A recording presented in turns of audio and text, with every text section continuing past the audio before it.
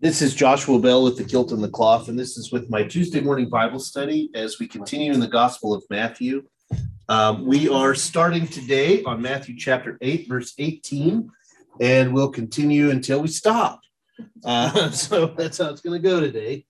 I want to remind you that we have now finished the Sermon on the Mount. We are now into this moment where Jesus is creating a new empire. And the very first thing that he does in this new empire is he starts with the lowest of the low and works his way up, is the best way for me to explain that. When I was in class with Dr. Carter, it was more powerful the way that he described it, in the sense of when you're talking about this concept of elites and non-elites. You're talking, 80 to 90% of the world are starving. And not only are they starving, but they're just really struggling to survive. And while all that's happening, the empire is above and on top of them. Like it's just everywhere that you can go. And so the imagery that the Gospel of Matthew uses is designed specifically in Dr. Carter's estimation, in his research, is the basically understanding of Matthew's writing is saying the empire will not have non-elites, that we will all be the same, but there will be, I don't want to use the word punishment, but for those that did not take care of the least of these, they have no place in the new empire.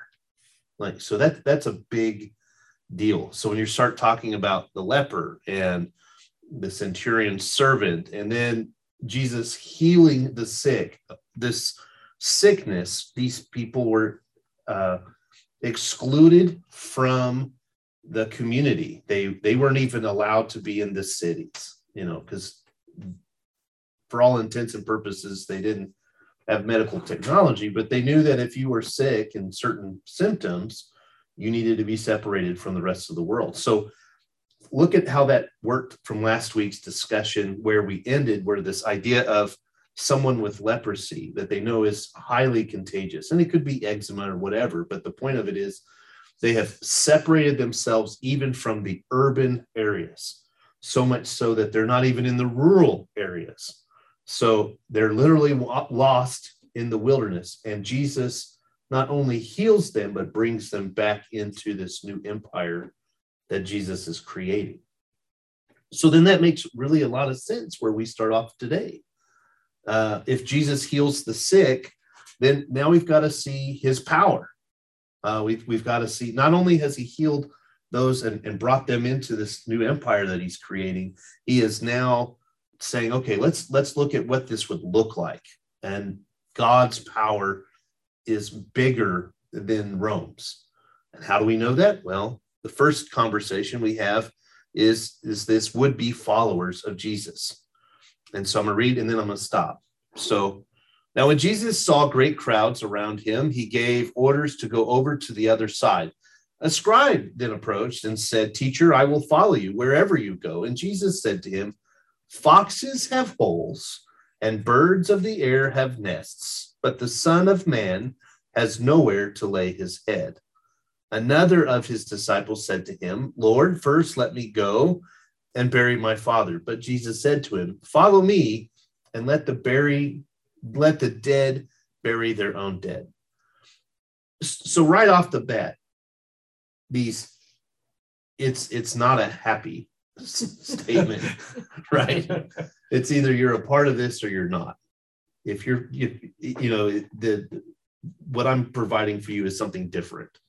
So I've healed these sick people, these outcasts, and now what I'm doing is I'm taking this opportunity to then let you know what it means to be a follower of Jesus. You can go hide, like the scribe hiding amongst the mass. That's literally what he's saying. And then I love how he says the Son of Man here. This is a direct. I remember us having this conversation in class that the Son of Man is usually referred to human being or a heavenly figure who rules. This really comes from the book of Enoch, this language. This Son of Man, Son of God argument happens all the way through the Gospels. In Matthew's context, we know that the writer had access to Enoch, and so there's Son of Man is this person who is now replaced the emperor. Son of Man, right? The emperor is in charge of all of humankind. Jesus is now going to be in charge of all of humankind. So the Son of Man doesn't have a place to lay his head because he's not of the earth. Make sense? It's a little out there, but it's still frustrating. Just curious, do they still have leprosy over there today? No. I mean, leprosy exists, but it's not like that. Not like that. No. And I mean, I would say we have cases in the United States even. So I mean, it's a weird, funky disease, but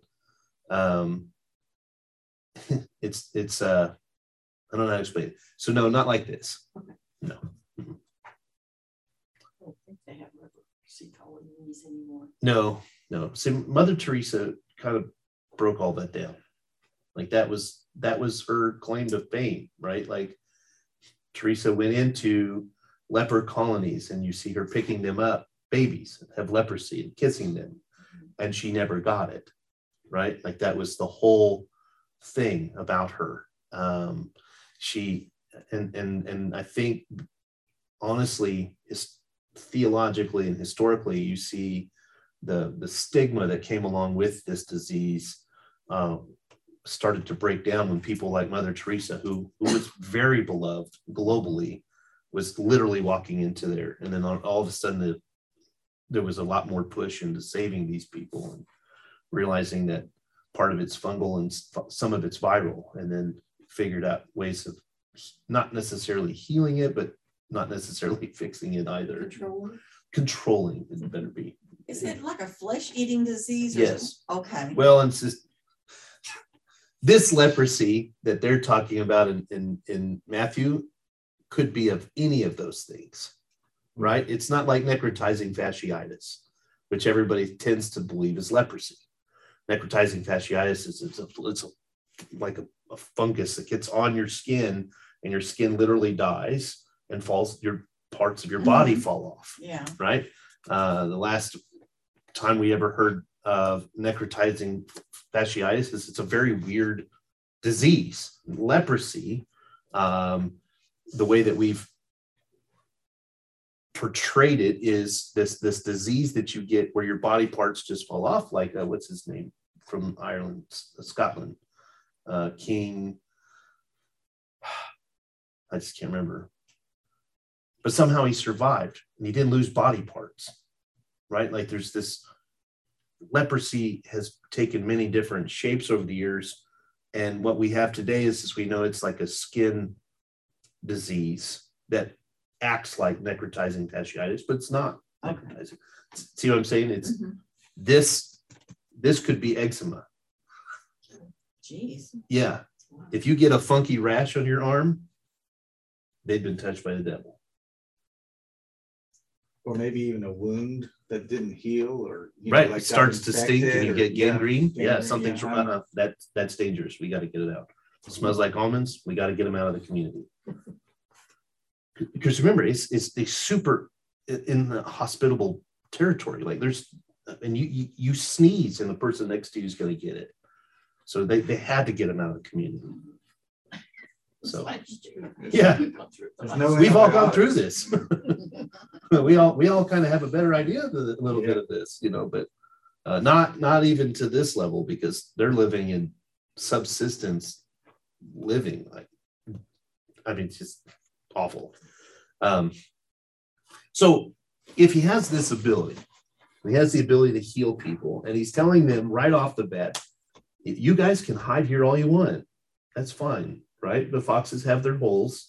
I don't. So have fun with that. You'll be found out eventually. And then he says, right off the bat, the guy says, let me go bury my dad. he's dead. Is he really going to care? We have work to do. Like, this is a different idea of empire, right? We don't have time. But it was his dad. I know. Like I said, it broke my heart thinking, oh, that's pretty harsh. But the empire of God is saying we have to change the world. We don't have time to worry about the dead. We have to worry about those that are here and now. Super hard for us as we're hearing this, but he's like, he's dead. Let's move on. That's true. And we need to save basically the world. That's right. Yeah, okay. So Matthew there's anticipation. I always just told myself in my mind, that guy's really lying to Jesus and Jesus is calling him on it. Yeah, that's a very good assessment. Yeah. So in Deuteronomy, to not bury a body was to dishonor it, which is kind of a big deal. The commandment to honor our parents was a big deal, but Jesus somehow overrides this idea with and gives an alternative way of life based on full commitment to him. If you are willing to die for the emperor, then you must be willing to die for me. That's how strong this is, which then goes straight into Jesus calming a storm. I'm going to get to that in just a second. And when he got into the boat, his disciples followed him. A windstorm arose on the sea, so great that the boat was being swamped by the waves, but he was asleep. And they went and woke him up, saying, "Lord, save us, we are perishing." And he said to them, "Why are you afraid, you of little faith?" Then he got up and rebuked the winds and the sea, and there was a dead calm. They were amazed, saying, "What sort of man is this, that even the winds and the sea obey him?" We're not there yet. So right off the bat, the boat is supposed to be a metaphor for the community, and the sea was the long understanding, threatening force that God controlled. Jesus does this thing where he controls the seas, just like you'd see in Exodus. Or the deliverance from Babylon. And again, as we always see, that the disciples struggle to understand the trust and understand that Jesus is the agent of God's power and rule. So the boat becoming the metaphor for the disciples, the sea becoming the place of God's awesome power, right? Think of that. If you're from Galilee, you're a sailor, these violent storms. It was fascinating when I was there that they talk about these storms. The way that the valley is designed, the way the valley is, where the Sea of Galilee is, you could be out a mile off the shore and the sky is completely clear. But within like 30 minutes, torrential rains could come and push you back to the shore within less than 30 minutes. I mean, like it's that fast. So storms come in and go out really fast. And their boats are like John boats. Like they're not storm worthy. It's terrifying. They're the fish out. Yeah. They're literally the fish out. Yeah. And so there's this weird thing that happens with Jesus's power being demonstrated here. The emperor can't do that, although the emperor claims he can. We have lots and lots of writings about the emperors supposedly having the power of the gods. Nero himself, it would have been about the time that this was all happening. He's a little bit later. This would have been. I never get this right, but the point is that the emperors of that time claim to have supernatural powers. All of the emperors, all the way from Julius on, all the Caesars, all claim to have the ability to heal people. They also have the ability to raise up armies of the dead because the gods would give them that ability. They have the ability to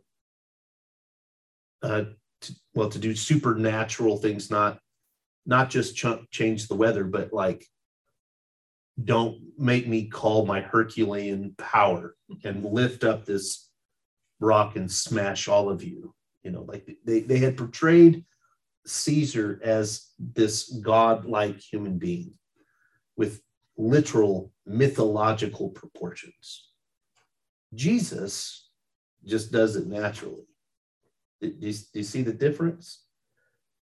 Somebody had to write the stories about the Caesars that the Caesars told them to write. Well, obviously they never did any of that. That's right. So why did they believe him? Just because they were the boss? Oh, yeah. Yeah, you say, oh, sure, we know you could do that. Please don't hurt us. We just want to live. Yeah, okay. You know, it's out of fear. Lots of claims. Lots of claims. Lots of claims. So we've got this storm. Now God has now reclaimed the earth. You're getting ready to come up on bed. Sally, you're on deck. Here it comes. Oh, I heard Betty, did you have a question? Hey, Josh. Yes. Well, I was going to say, in my footnotes, it says that the Sea of Galilee is also very earthquake prone area. Yes. Yeah, that's true too. It's very earthquake prone. Which is weird too. Yeah, I just leave it at that. It's just that there's a lot of natural things that take place around the Sea of Galilee that, and it's very abrupt. It happens and it's gone. You know, like they don't have tornadoes, but they have massive storms that come on the sea, and the sea is, folks, it's a really, really, really big lake. I mean, it's. I mean, you know, you look at the maps. I think if you put Lake Superior right next to it, or Lake, you know, the Great Lakes next to it, I think it'd be stuck in there in the middle of it somehow. You just wouldn't think it's that small, but but the storm comes in, it knocks stuff out. It's powerful. The word for storm is seismos. Oh, that was really? Yeah. The like storm that they use seismology. here? Oh, that's The word funny. storm. That's how we measure earthquakes. Yep, seismos. That's hilarious. Not hilarious bad, but just seismos. That is interesting. Okay. So this is a weird story that we're getting ready into. And so I just want to make sure that you're aware of this. Okay. Let's talk about demon possession. Okay. We don't talk about that a lot in the Christian church because, well, we don't know how to deal with it. I'm just being totally honest with you. Remember, one of the struggles that we have in the Christian church, Disciples of Christ, is we have a tendency to stick in our brain, not necessarily with our heart, logic, or emotion. And being demonically possessed is something that is hard to process. So here's how we're going to talk about it. In the Gospel of Matthew, at the time that these demoniacs would have been, this is something that they're used to. This culture would have said this.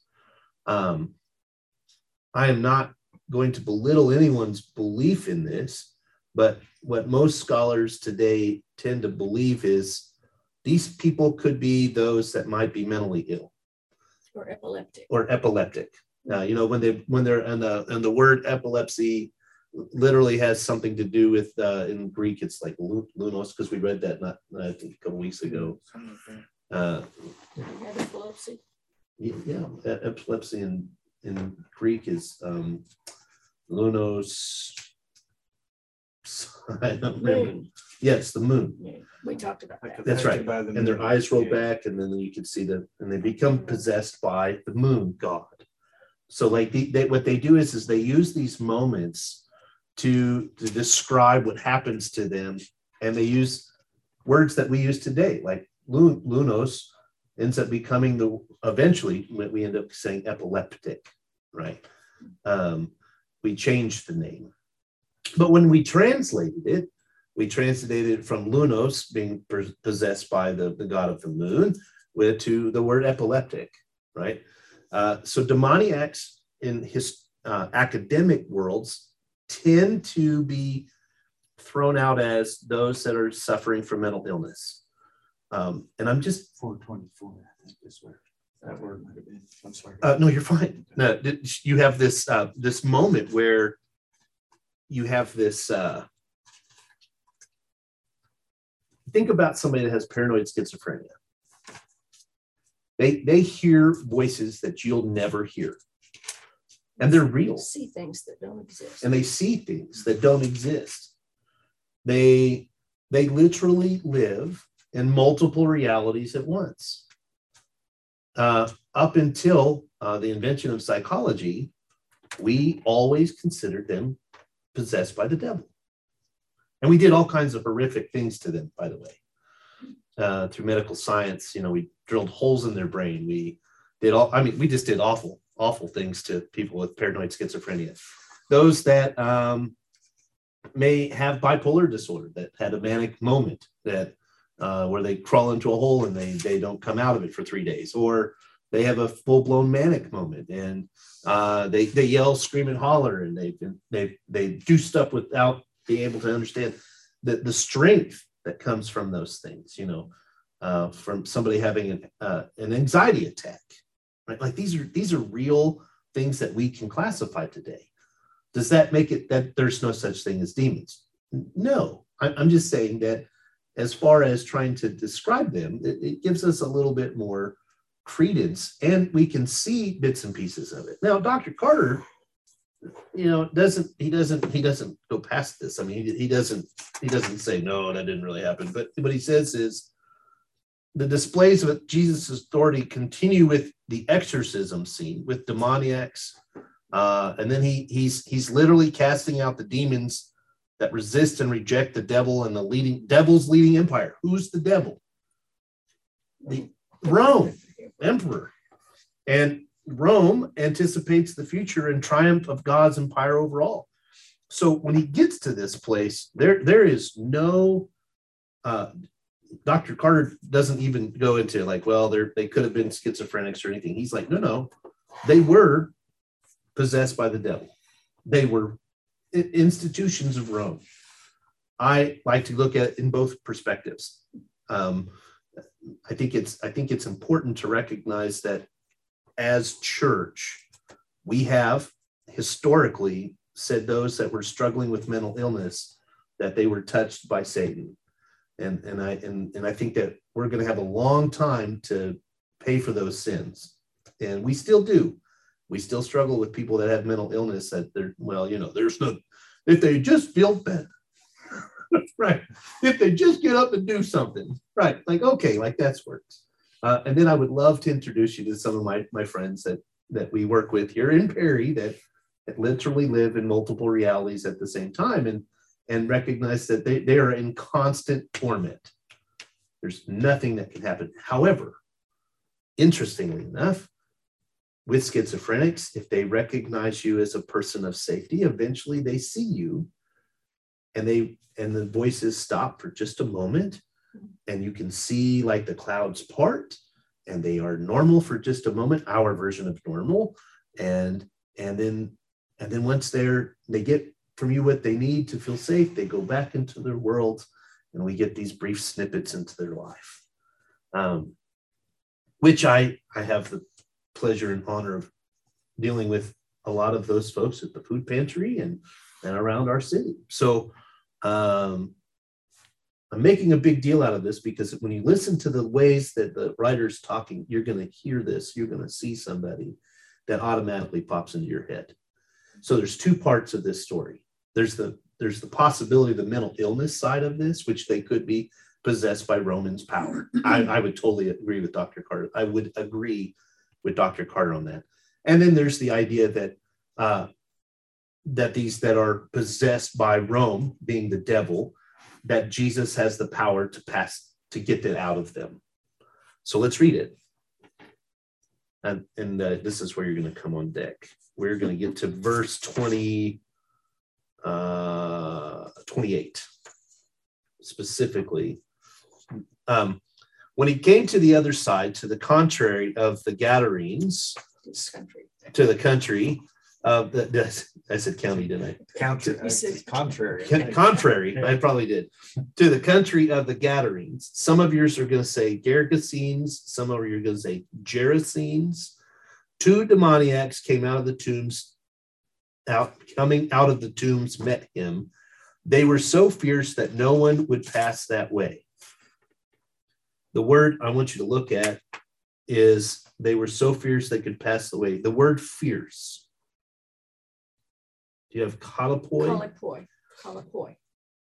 Now, what he says here is that word kalapoi is usually translated as violent or dangerous, and is used to describe animals. He literally uses the story from Cleopatra and Josephus that they approach Jesus in a confrontational manner as if they are as if they're animals. So they have turned these human beings into kalapoi, these vicious animals. That's why I wanted to make sure I wasn't wrong. We got more. Suddenly they shouted, what have you to do with this, Son of God? See the recognition of him? Have you come here to torment us before the time? Now a large herd of swine,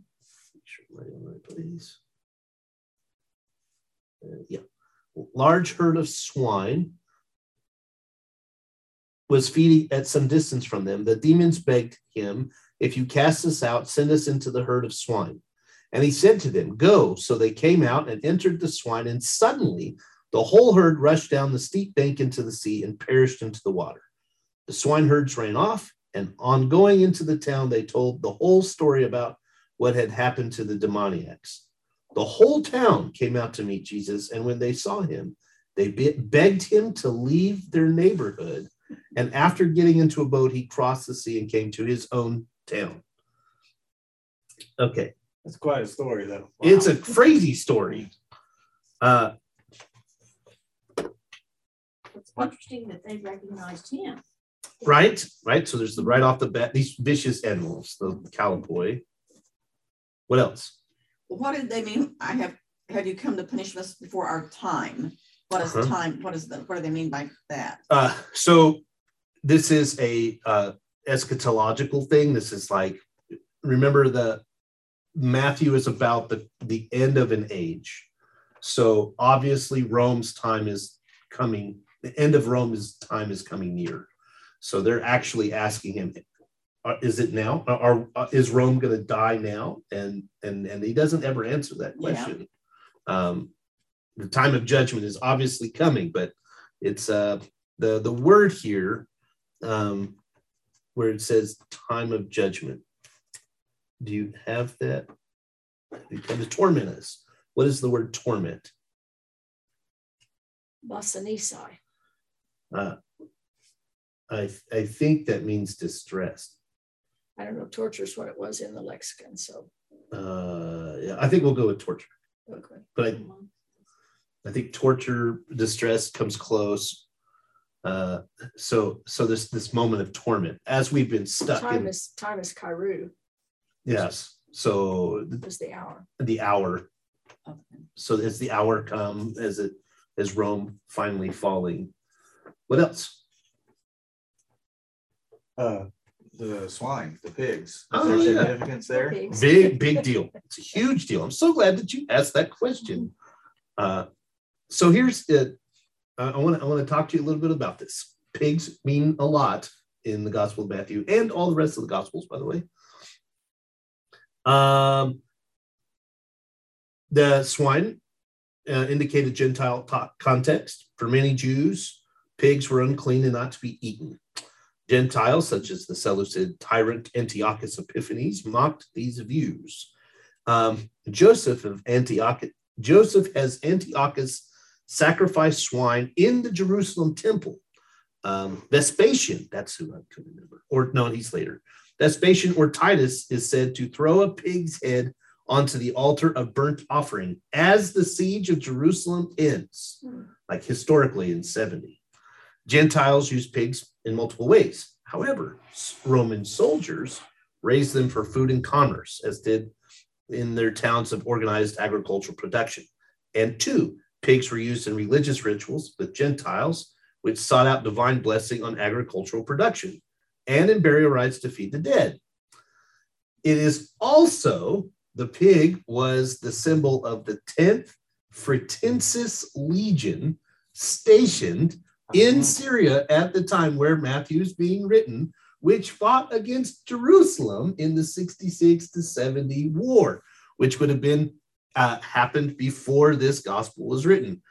We even hear it in later Talmudic literature that the pig symbolizes Rome, and the subsequent destruction of the pigs is not only an economic loss, but also shows that Rome's demise. That's my favorite part.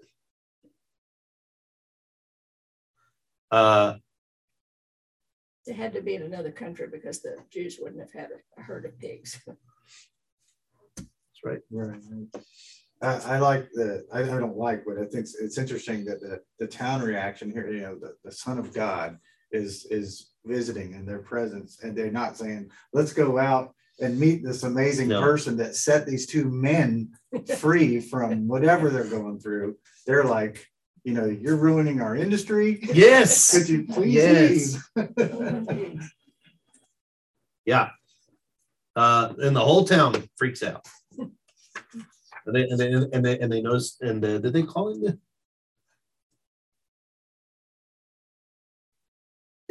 Yeah. So I just had to check something. My brain went off into another place. So they all came to meet him, and when they saw him, they begged him to leave. So imagine you're a small rural town, you're funded by Rome, and you just cast out Rome out of these 2 demoniacs outside of town, and all of the demons went into the swine, and he disrupted their agriculture, and now their whole life, remember, they're all starving. That's the thing I wanted to get stuck in your brain. And now Jesus has said, okay, now your business is gone. Like Ted said. They're like, no, thank you. Goodbye. We still need Rome. This is not the story we normally teach. They're not happy that he did this. I think that's the way we are sometimes in our lives too. We're kind of like, you know, God, I'm interested in you, but only for the parts that seem to be beneficial to me, not that That's right. Something that might be challenging or hard for me. You know, you can step out for that. I'll be fine on my own.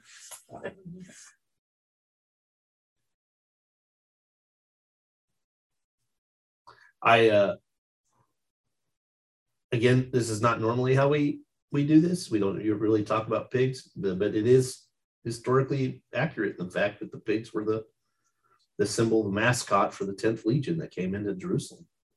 You can't call that coincidence, you know?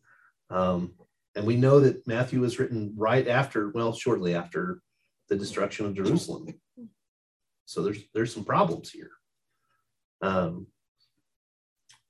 That's some good writing too. Like, I mean, some of the best writing is when there's these layers. Mm-hmm. You're telling a story, but there's something below that story, and maybe something even a little bit below that story. Oh yeah, and the part that's fascinating me is that we're just now starting to really make sense of this, and that's why having the Greek text right next to us with our Hebrew Bibles kind of nearby it gives us this oh yeah, that was in Deuteronomy. Oh yeah, that's in Greek. That's what this means. You know, I mean, it's too easy for us to just go off of the publisher's idea of what's important for you.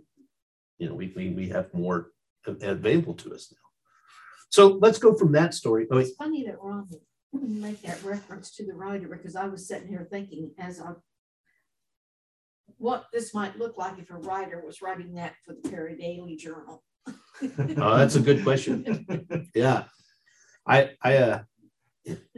in my past, I used to have my youth group write their own gospel, like for an exercise. Like no kid likes to write, so it never really worked well. So you tell them, you know, instead of saying, okay, let's not have you write the whole story of Jesus. Let's just have you write one story about how Jesus came into your life, or what does that mean? Like, what does Jesus coming into your life mean? And it was kind of fascinating to hear what they had to say. And I've done this with adults too, like deacons and elders before. Like, okay, guys, let's sit down and talk about this. How does this work? I mean, you're supposed to be the ones that people come and ask about their faith stuff from. And they look at me and they say the same things my students did. Well, I don't really like to write. Okay, fantastic. And then I say, well, tell me your story. I don't really like to talk about it. Okay. And I think to me, it goes right back to the gospel writer, right? Like if somebody was to write this for the Perry Daily Journal, they're reporting it to the best way they knew how. And they're going to use our words. I think it's kind of interesting too to know that, for lack of better terms, they wrote in code because there wasn't free speech. Definitely not free speech. It was not there.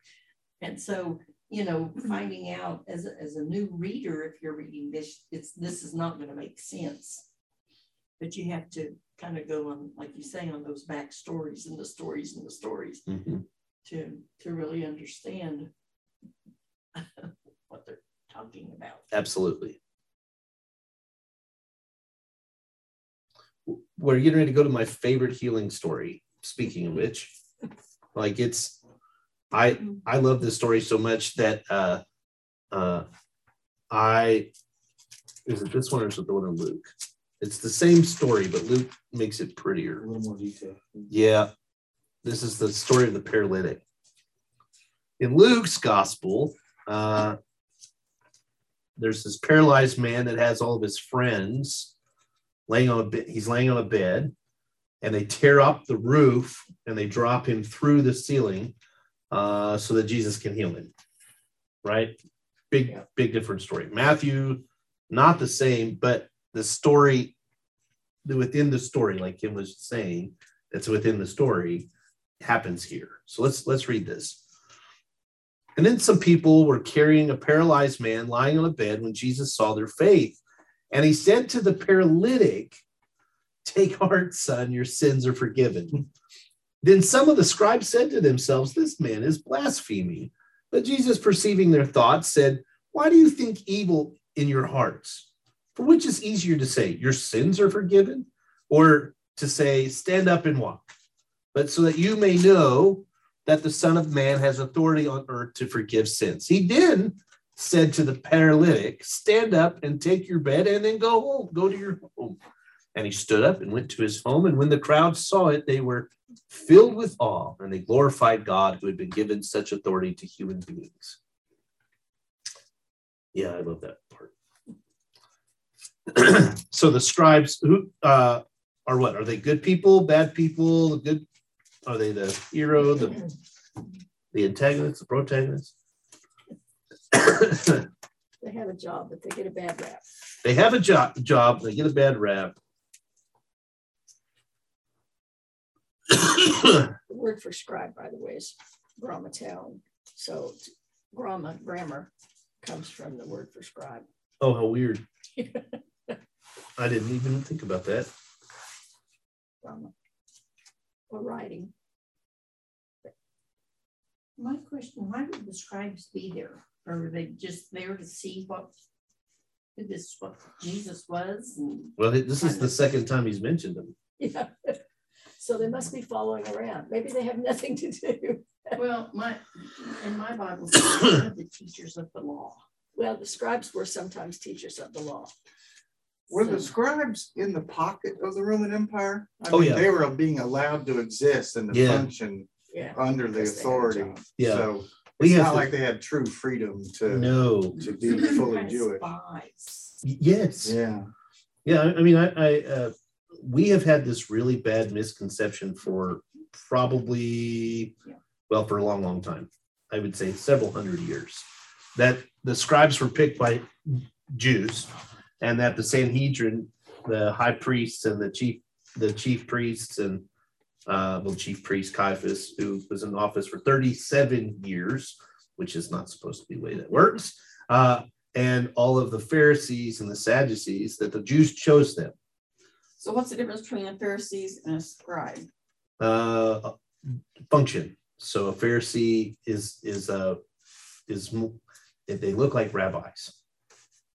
I mean, that's what they turn into. Pharisees literally become the rabbis of the time. So they become, they teach, and which is funny because the word Greek here for the scribe is literally the words, like the words on the page, right? So the scribes literally wrote down what the chief priests and Sadducees were telling people to write down. Like they kept track of who paid their tithe. They kept track of all of the offenses and all the court cases. And I mean, they were kind of a big deal. They were like the reporters. They were the reporters. I mean, they kept order, right? I mean, in that sense, Well, as far as they kept track.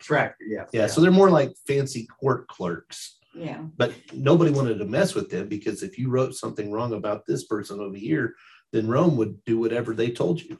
So they're the most important people.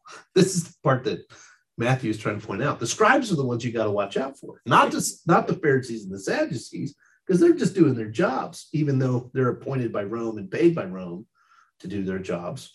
You know, the scribes are the ones we got to watch out for. Matthew is really, and they're obviously around listening. Yeah. And they're definitely being spies. Bad dudes, according to Matthew. The word for walk is peripate, which is like peripatetic, which is going around, right? Walking around. Yep. Peripatetic. Yeah, so they're not. Stand up and walk. That's interesting. Peripate. And it's paralyzed. The word for paralytic. Paralutico. Paralytico. There's no accent until the omega. Oh. So you've got all this paralutico before you have an accent. Yeah. It's interesting too. It seems like the scribes or the Pharisees in this case, it's scribes. Is that what it says? Scribes. That they're more concerned about that Jesus just said something that's blasphemous than having compassion on this poor paralyzed person. Hey, that's needing help in life. You're listening to Matthew. Man, you get it. And the word for blasphemes is blasphemy. Blasphemy. Oh man, that's where we get blaspheme. Yeah, and this is transliterated. This is bad. That the blasphemy is like it's an indictable offense. This is when you're making a charge against someone else, but it's also saying something against either empire or God. So the scribes are saying, I mean, like it's a bad. It's the verb function of that word, right? What is that? It's that word is extra bad for this moment. So if the scribes are saying that, yeah, that's really good, really bad. Oh yeah, it's by presumably the scribes think Jesus dishonors God by announcing forgiveness. So is blasphemy, is that one sin that cannot be forgiven? Now, Matthew doesn't get to that point unless they say, and I don't remember which one says it, but the only sin that can't be forgiven is the one that blasphemes the Holy Spirit. So see, the blaspheme is still, it's bad. I mean, it's really, really bad. But God will forgive you even if you blaspheme God. But this blaspheming is saying that you are playing God. You can't do that. That's only for God to do. That's only right. God can forgive sins. And how is Jesus able to do that? That's not something he's allowed to do. And the scribes would have said that. So did they not believe that God is one and three persons? No, definitely did not believe that. Oh. Definitely did not believe that. Matthew struggles with that idea too. Okay. So let's keep going. We're doing really well today. As Jesus was walking along, he saw a man called Matthew. Oh, ladies and gentlemen, it's not who you think it is. Sitting at the tax booth. And he said to him, "Follow me." And he got up and followed him. And as he sat at dinner in the house, many tax collectors and sinners came and were sitting with him and his disciples. And when the Pharisees saw this, they said to his disciples, "Why does your teacher eat with tax collectors and sinners?" But when he heard this, he said, "Those who are well have no need of physician, but those who are sick, Go and learn what this means. I desire mercy, not sacrifice, for I have come to call not the righteous, but sinners. Yeah. There is a specific thing here that's going on. Oh my gosh, she has a whole page on this. Just that one little story. I'm not going to read the whole page. Sitting at the tax booth, it's a public building, obviously on the main road. Why does this matter? Who ran the tax booth? Romans. Well, the Pharisees the way they word that, like they're looking down on the tax collector, but didn't he work for the Roman?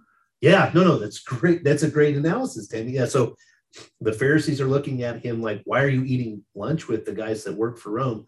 And he's like, so do you. Like, did you catch that? Like, it's like those who are well have no need of a physician, but those who are sick. Like, you might do well to sit here at this table also. You can hear the nuance in there. And then he says, go and learn what this means. Like, hey, maybe you should be at this table. Right? Yes. And then he goes into this, I desire mercy, not sacrifice, for I've come to call the righteous, but not the righteous, but sinners. So who's the righteous? Well, obviously it's these people that are working for Rome. And if the Romans want to come sit down at his table, he's going to offer mercy. Wow. Such a jab, too, to say to the Pharisees, here's something for you to go study. Yes. They're the scholars. That's it. That's exactly right. Like talking to a professor in class and say, you might want to look this up, sir. That's right. And he goes in this massive history story about, but I'm not going to read that. Taxes is a big thing. Nobody likes the taxes. Nobody still likes the taxes. But for Rome. Yeah, how did that work? How did tax collecting work? So it's a great question. So basically, you want to think everybody that has a job. You remember if we were talking about the classifications of the social status, the top three are the ones that collect that receive the taxes. Everything from 4 down to 9. These are the social economic statuses that Dr. Carter didn't invent, but another scholar did. Said that basically 4, 5, and 6 were the ones that collected taxes. Their jobs were different in how they did it. So let's say you are the governor of Syria, the appointed governor by Rome. Your job is to make sure that everybody in Syria is paying their taxes. Well, who determines what is needed? Well, Rome gave you a bill, and then you filled it. So however you decided to do that. So here Matthew is being at a tax booth. You had to pay tolls on the whatever you use, right? Like we talked about the fishermen. Fish, but he's specifically on a road. Oh, like toll road. Okay. Toll road. Who built the roads? Romans. Yeah. So the governors got brilliant and they added toll booths all the way along on the Roman road. So what people did is they said, well, we don't have to ride on the road. Well, good luck taking your wagon off the road. They had turnpikes back then. Yes, they did. They absolutely did. Bike pass. Yeah. And the only ones that had a bike pass were the top 3%. So it's a whole different idea. And so then now you got the Pharisees, the Sadducees, the Sanhedrin. Their job then becomes, well, we got to still maintain the temple. So they took money. And the reason that nobody likes the scribes or the Pharisees is because they took a temple tax and then they took the Roman tax in order to have the temple.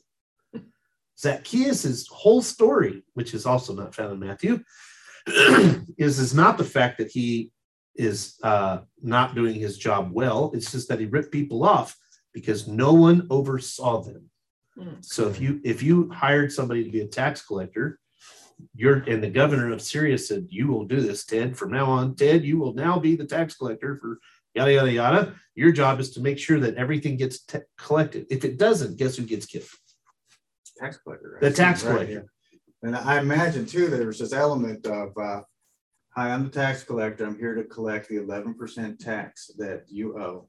Thank you. And here's that 10% tax I collected. That is correct. And they put that 1%. That is absolutely 100% true. So Matthew is the gospel writer of Matthew is letting you understand that even those that are in leadership roles for spirituality things are paying attention to the wrong empire. And the ones that are in the empire working alongside the empire actually get it better than our own religious leaders. Say that once again. Okay, so if you have Pharisees walking by the room that they're eating in, excuse me, and the Pharisees are saying, why are you sitting with tax collectors and sinners? And Jesus says to them, well, maybe you should figure out why I'm doing that. He is saying that your own religious leaders don't even recognize the empire of God when it's put right in front of them. But the emissaries of Rome, the tax collector Matthew, did and sat down at a meal with him. Wow. So even your religious leaders that you live with that are supposed to be helping you with your Torah-based lifestyle, they're not getting it. But the Romans did. Okay. And Jesus says, not only that, my job is to give mercy, and to help those that are sinners, not the righteous. I can be a righteous Christian all day long, but if I don't recognize that I'm a sinner first, then there's no point in it. So this is a big deal. This is this new empire that Jesus is creating. We're going to do one more, and then we're going to stop for today. So then the disciples of John, yes, this is John the Baptist, came to him saying, why do we and the Pharisees fast often? But your disciples do not fast. Is that word fast?